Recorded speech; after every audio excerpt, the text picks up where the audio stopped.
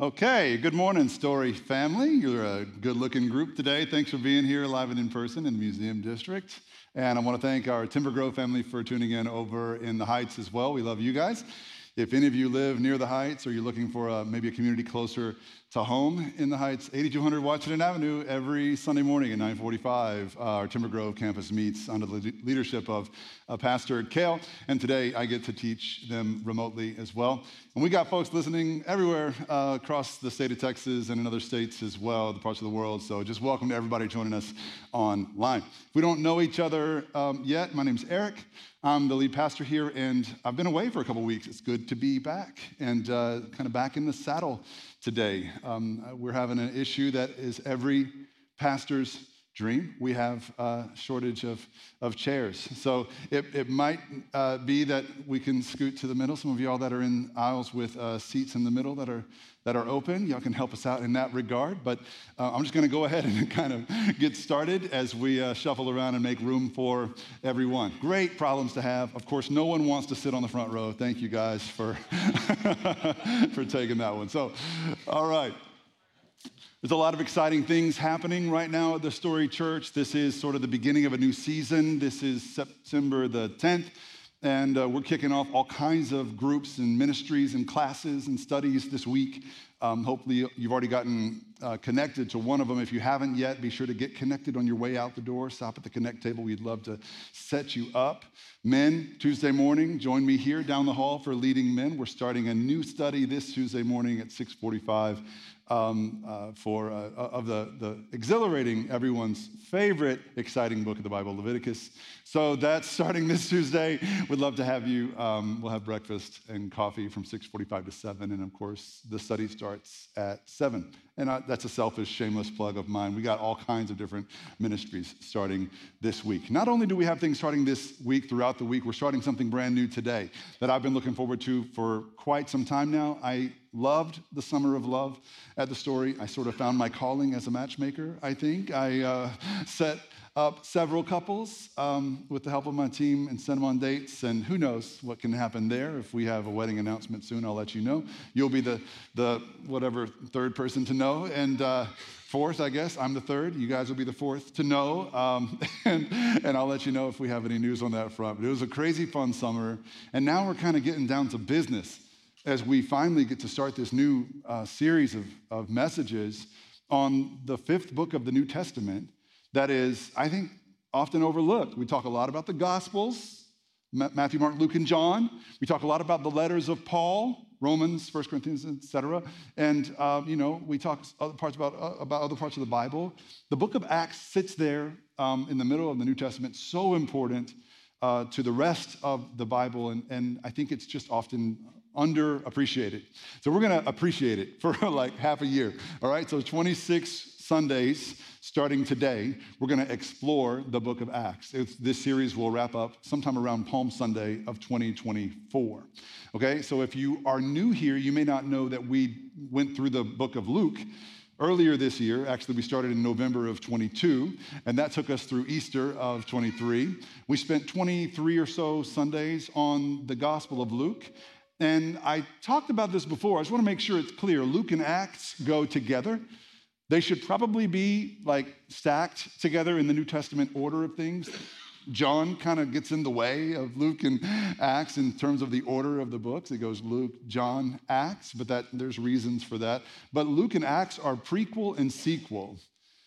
And so we spent 23 weeks on Luke. We're going to spend 26 or so weeks on Acts, and I'm going to explain today why we're investing such time and commitment to a book like this, because I'm not sure there's a more important book for us to study given the state of things in our world today than the book of Acts, okay? What I want us to see today is that Acts is a continuation of Luke, and they share a lot in common, but there's one important distinction that you need to know so that you can understand what really sets Acts apart. So before getting into Acts, I want us to go backward and look at Luke one more time. The Gospel of Luke, chapter 1. Let's look at how Luke, the author, started his gospel in Luke chapter 1, verse 1. Okay, so if you have a Bible, you can open it up to Luke 1:1.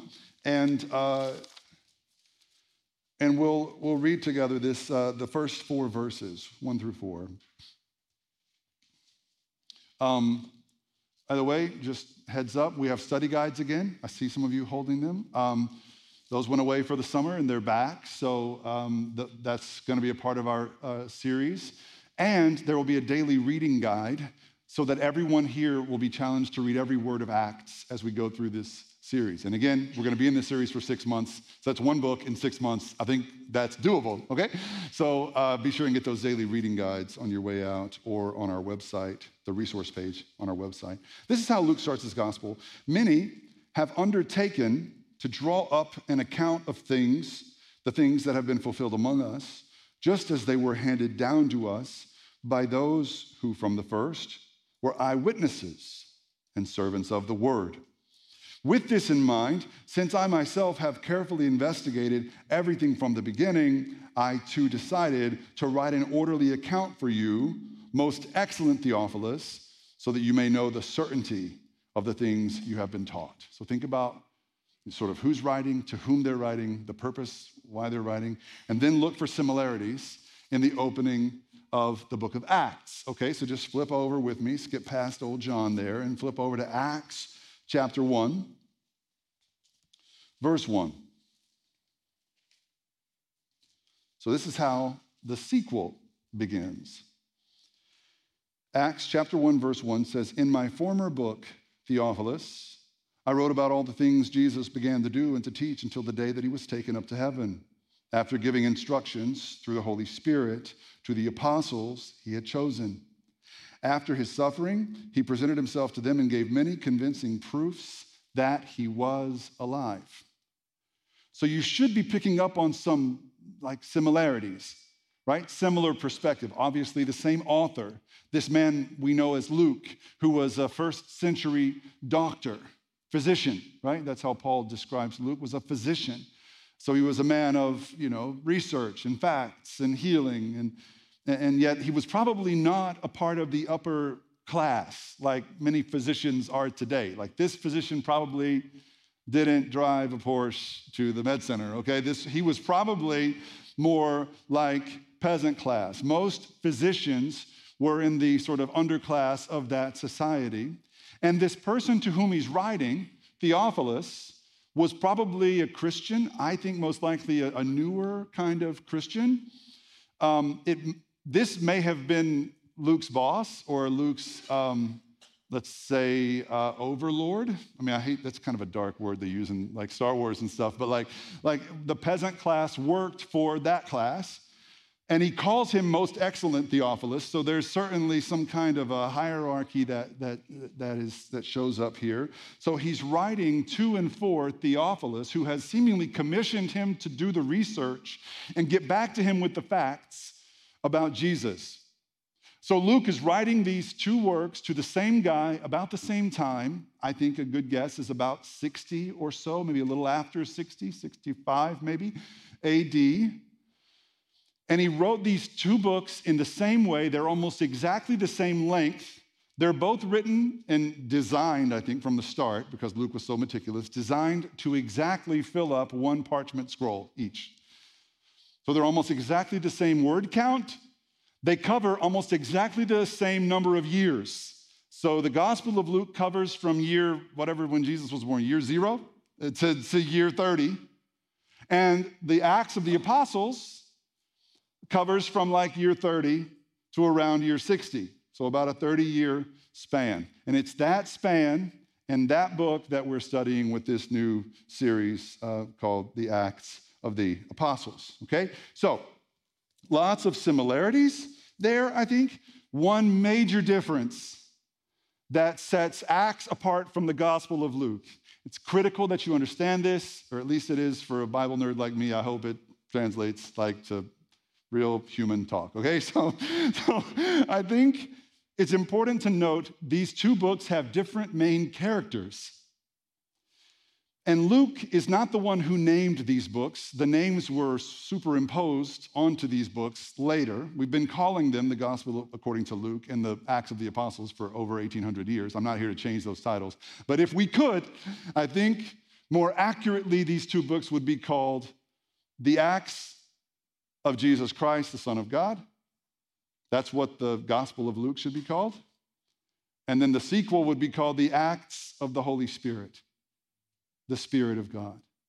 Because just as Jesus took center stage throughout the Gospel of Luke, Jesus did this, then Jesus did that, then Jesus went there, then Jesus said that. Throughout this book, you're going to see and hear the Holy Spirit doing the same thing. The Spirit of God, the third person of the Holy Trinity, the oft-forgotten sort of third wheel of the Holy Godhead, is the central character throughout the book of Acts. And we're going to see that throughout this series, and we're going to learn more about why that matters as we go through this series in the months ahead, all right? So that's sort of the bird's eye view of this whole thing. I want you to have an idea of the landscape that gave rise to the book that we're going to be in for half a year. Now, why do we spend so much time studying this? What's the urgency that we would invest half a year's worth of teaching into this book called Acts? Well, Acts is a book like no other. Like you have 4 Gospels. You only have one book of Acts. You have 13 Pauline letters written by Paul and a handful of other letters that were written by church leaders, right? You've only got one book of Acts that documented the aftermath of the life, death, and resurrection of Jesus. So what we find in the book of Acts that's so important for our world today is a clear story of the inception of the church. We find a picture of the pure church, what the church was meant to be in its raw form, what it was really supposed to be, and what it still can be. And it's a beautiful picture, a picture like none other. And if you're a part of the church today, even though the church, let's be honest, in many instances today, it's not what it used to be. It's not that pure or raw anymore. Sometimes it's lost its way. But you're still a part of the most impactful, the most consequential movement in human history, and it's not even close. And in Acts, we get a glimpse of what it was in its inception. Okay? And that's important. Why? Well, it's important because of how far and how often the church has fallen. The church's approval rating among the sort of peasant class, among its neighbors back in the day, like in the day of Acts, people loved the church. Not the leaders, not the governments, not the rulers, but the people loved it. That's part of why it grew so well, so quickly, so effectively, because the church was just oozing goodness and love and joy and hope. Well, things have changed. I don't know if you're aware of this, you probably are, but the church's approval rating has dipped a bit over the years. And the most recent studies and data indicate that the trust level people feel in America today toward the church as an institution has never been lower than it has been in the past few years. So one study by Lifeway Research, which is a Christian outfit, right? So it's not like, anti-church sort of propaganda. It's a Christian outfit that did major studies that show that about 30 to 32% of Americans today have any level of trust in the church as an institution in America. Now, that's pretty low, okay? For comparison's sake, 14 years ago in 2009, that number was 52%. And now it's less than a third, okay? Just for further comparison, the current president's approval rating is 39%, okay? The former president's approval rating, 35%, all right? So whichever side you're on, it's just really low, okay? So Americans trust the church today just slightly more than they trust big tech companies. 26% of Americans say they have some trust for Meta and Google and Twitter and all these companies that seem to be racing to see who can start the apocalypse first. Like they're trusted almost as much as the church. And we have to be willing to ask ourselves why and how did this happen? Like, what have we done? What role have we played? We can't just blame it on a hostile culture or an unfair media or whoever we like to point the finger at. Clearly, there are valid reasons why people have walked away from the church wounded and never come back. And some of you, I applaud you because some of you are here with the wounds caused by churches or Christians or guys like me, and yet you're here, bearing those wounds because you have refused to conflate fallen religions of men with the pure gospel of Jesus. And I applaud you for that, and heaven applauds you for that. But we have to be willing to square with, to reckon with the ways we have fallen short. And that's what Acts helps us to do, because Acts gives us a glimpse of what the church was, should be, and can be when we put the first things first, okay? So Acts shows us, in spite of how far the church has fallen, and long before the church ever fell, right? So long before the church ever became infiltrated by politics, long before preachers ever wanted to be celebrities, long before we made members feel like their money mattered more than their hearts or their souls. Long before we started drawing clear lines between insiders and outsiders. Long before the Bible was ever used by any Christian to enslave anyone or justify slavery or subjugate women or dismiss the importance of children. Long before anyone manipulated anyone with, fake miracles or lights and fog and TV spectacles. Long before any TV evangelist told your granny that she could have a special blessing as long as those checks keep coming. Long before any of those charlatans spouted any of those lies. Long before any pastor ever had an affair with his assistant or any cleric ever took indecent liberties with a child or a vulnerable person. Before any of those crimes against God's law were committed by Christians and Christian leaders. Before all of that, there was a church. There once was a church so simple in its desire to be filled by the Spirit of God, so clear in its passion to advance the truth of God, so clear in its mission to tell the whole world, and so willing to die to tell the whole world about what God had done for them in Jesus Christ, so that the whole world may know that their sins are forgiven, that their debts are canceled, that the invitation has been sent, that they may come home and be sons and daughters of God, free and clear. Before all the fallenness and corruption took hold in the church, there was a church where Scripture was the standard and not human feelings or opinions or politics. There once was a church that was so full of the love of God that the whole world couldn't help but pay attention. That's the church that the book of Acts describes for us. That's the church that the Holy Spirit unleashed in the world. That's the movement and how it all began. And it didn't start with some, fancy church with a great building, with a charismatic leader, with a vision and a mission and a business plan. It didn't start with any of that stuff the church has become today. It didn't even start with an outward focused movement. It started with a few apostles, ordinary guys, sitting and listening to Jesus and waiting for him to tell them what to do and where to go and what to say. And that's how Acts begins, by the way. If you want to get back into it with me in the book of Acts, we'll look at today's passage and see exactly how this movement began. Let's look at verse 3 of that same chapter in Acts. Chapter 1, verse 3. And we're going to see that these apostles, before they were unleashed and sent out to grow the church, they just sat in sort of passive posture and were poured into by Jesus. And it begs the question, when was the last time you just let someone pour into you, minister to you, Like this is great, but this is sort of impersonal. Like most of us aren't like real close friends or whatever. Man, that's what those groups we're starting this week are for. That's what those classes are for, is to just let the Spirit of God pour into us through those things. All right, let's start in verse 3.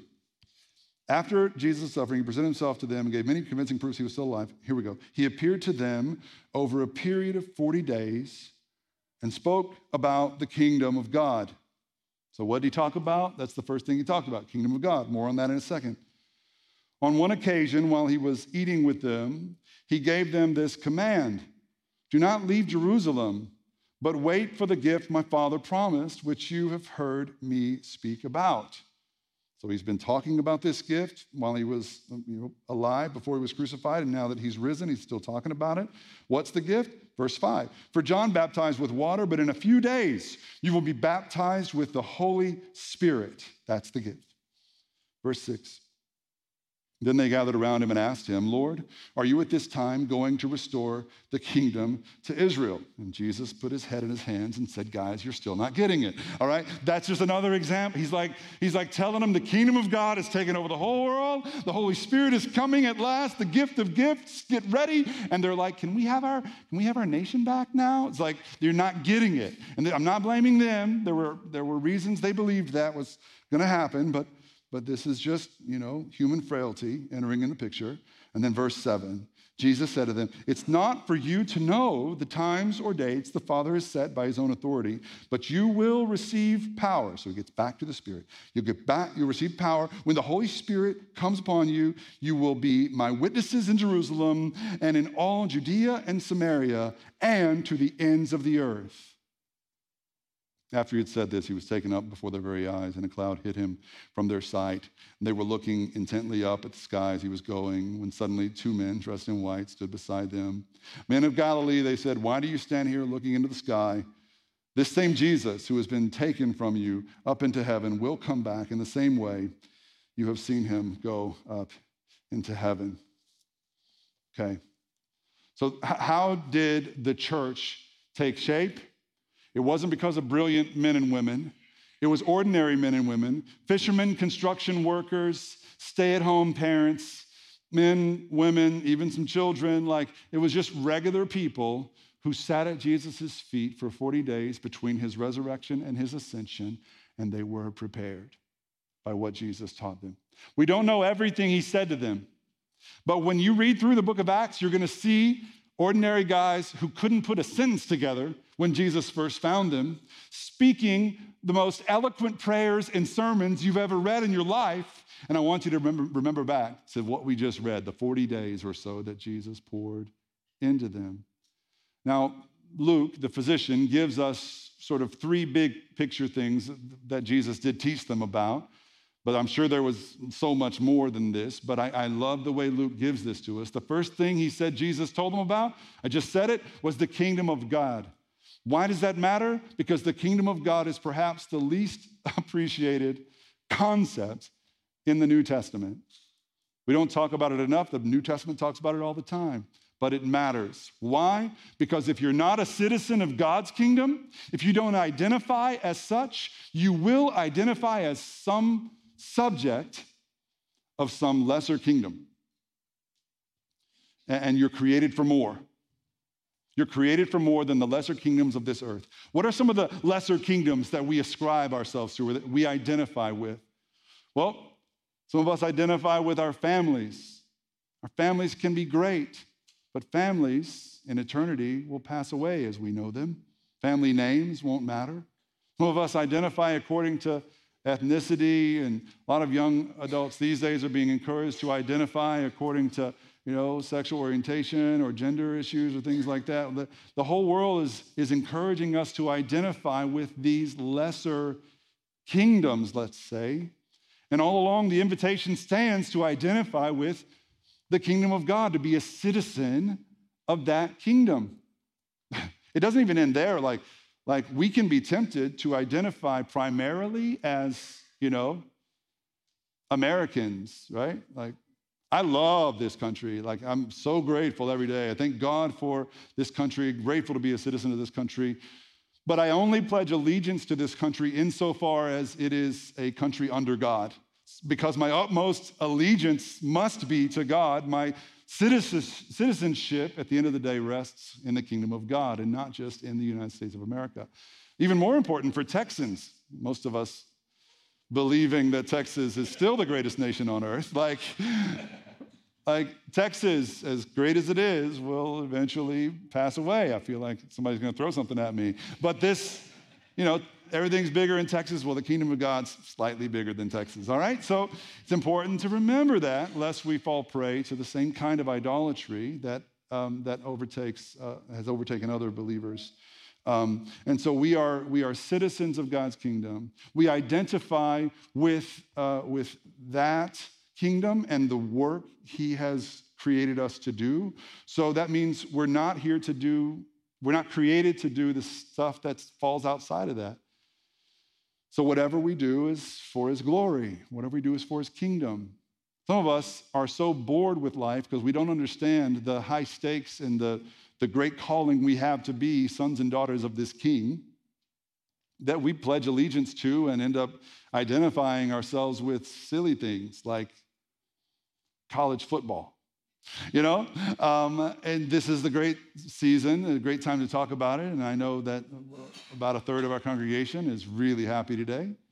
Hook 'em horns, all right? And everyone else is really depressed, all right? So Cougars and Aggies and Bears the Owls are happy. So those of you who support Rice football, all three of you are happy today, and because you pulled off the upset yesterday.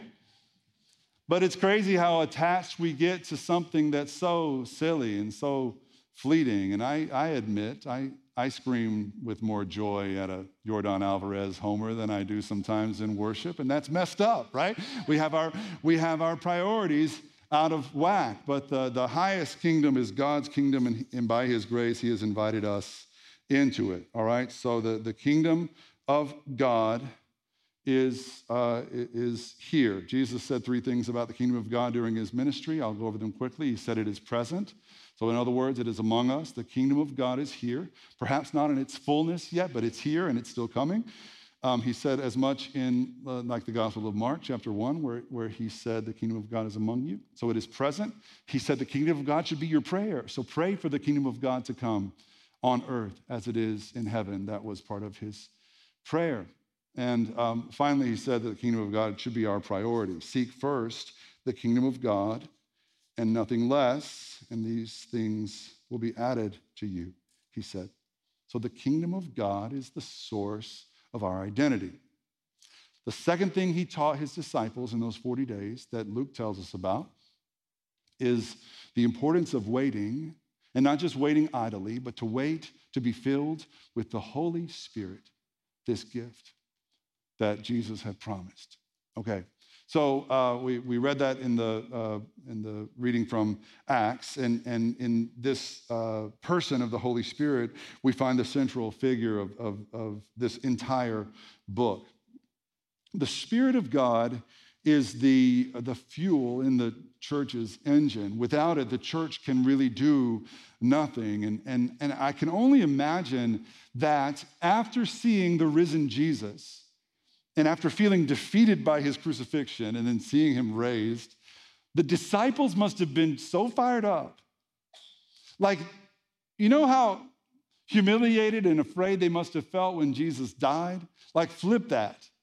Like, do a 180 on that, and you'll have a glimpse of how excited they must have been at seeing him raised. Do you think the disciples could wait to have Jesus back out there in the spotlight again? Don't you think they wanted to throw another parade? Like, Jesus, we'll get the donkey again. Like, get back up on that donkey, we're going for another ride. Jesus, let's show the world that we were right, that you were king, and that you're back and you're here to stay. Let's show them who's victorious. And all Jesus told them was to wait. Wait, you're not ready, you must wait. There's much to do, but you need to wait.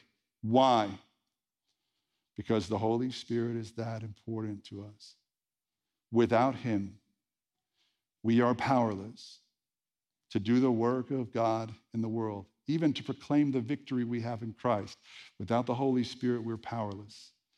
I mean, this is almost as overlooked as the whole kingdom of God concept, because I know a lot of Christians who want to identify as Christian, and who want to get right to work and do the work of God in the world. There's so much to do, so many hungry people to feed, so many children to teach. There's so much that needs to be happening around the building and so many things that need to be fixed, and there's so many good things that we can do together. Let's get to work. But you haven't been filled by the Spirit of God. And what will happen, and what does happen all the time, is folks come to faith in Christ. They identify as part of his kingdom, but they don't wait and open themselves to his Spirit. They get right to work, and 6 weeks later, they're burnt out. They're hitting their heads against a wall, proverbially speaking. They just don't know why they're so feckless in their faith. They don't know why, their family and friends aren't coming to faith in Christ too. They don't know why they don't have the power. Well, they haven't waited and been filled with the Holy Spirit. It is only by the power of the Holy Spirit that the church is able to do anything at all, that the church is able to be the church in the world. Romans 8:11 frames the power this way. Paul wrote it this way. He said, the Spirit of him who raised Jesus from the dead is living in you. So the same power that raised Jesus from the dead is in this room right now.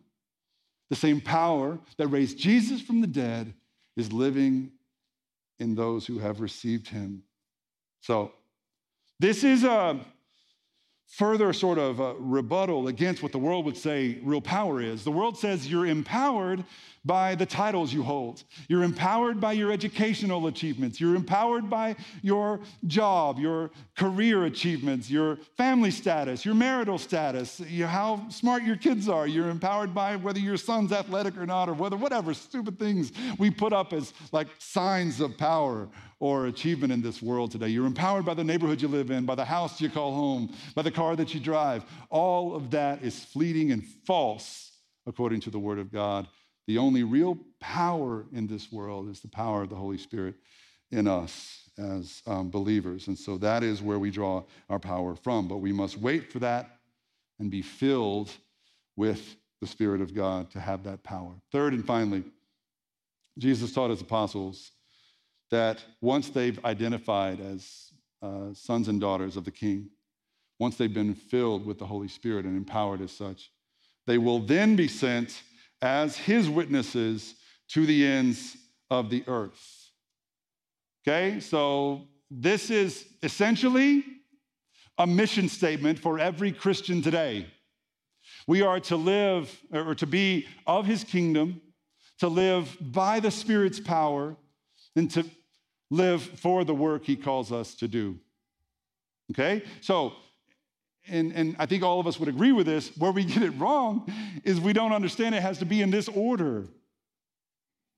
Like the first step in this process is identifying yourself as nothing less than a daughter or a son of the King, a citizen of his kingdom, and nothing short of that. And secondly, once you do that, you open yourself up to the Holy Spirit, the gift of God to be poured into your heart, to empower you, just as the church has always been empowered by the Spirit. And then you are prepared to be sent out as his witnesses to these ever-increasing circles of influence. One thing I love about the design that our graphics person came up with for this series are the concentric circles. I don't know if our slides person can, I assume she can hear me right now, but if we can have that design back up, the concentric circles that go out from Jerusalem, because that's exactly how it happens. The ever-increasing spheres of influence, one at a time, that God emboldens his children, his disciples, the faithful, to expand into, to spread the gospel toward the outward reaches of these circles. It's exactly how it happens in our lives, but only if we do these three things in this order. We belong to his kingdom. We live by his Spirit. We live for his work. Now, this mission is as countercultural as it could be, because, and I especially hope young people are listening to this right now, because young people and old people, whatever, all of us, we're told all kinds of lies about why we're here and what we're here to do. And some of them are innocuous lies. Some of them are lies your loving parents will tell you. That, hey, you're 16, you're, a junior in high school or sophomore in high school, and you are here on the earth to make A's and B's, all right? So you can go to a decent school that I won't be ashamed to tell my friends about at coffee or, at happy hour. And you're going to rack up an incredible amount of debt at that school. And so once you graduate with a decent GPA from that incredibly expensive school with some degree you'll probably never use, you're going to need to get a job. It's going to be a good enough job that you can pay off that debt you incurred because I made you go to college you couldn't afford. And then you're going to need to get a better job. So that, and to get that better job, you're going to have to work harder than the other people around you. And once you have the better job, that's not going to be enough either because you're going to have a spouse that's going to want a bigger house. You're going to want to have kids and things like that, just like I did. Follow my footsteps. I did everything right. So work even harder, get an even better job at a better company. Just keep doing that until you have a heart attack at 55 or you retire at 65. Keep doing that, and then the good part. Once your debts are paid off, you retire at 65. If you haven't died of a heart attack yet, you get to play pickleball for 2 or 3 decades. Pickleball by day. You get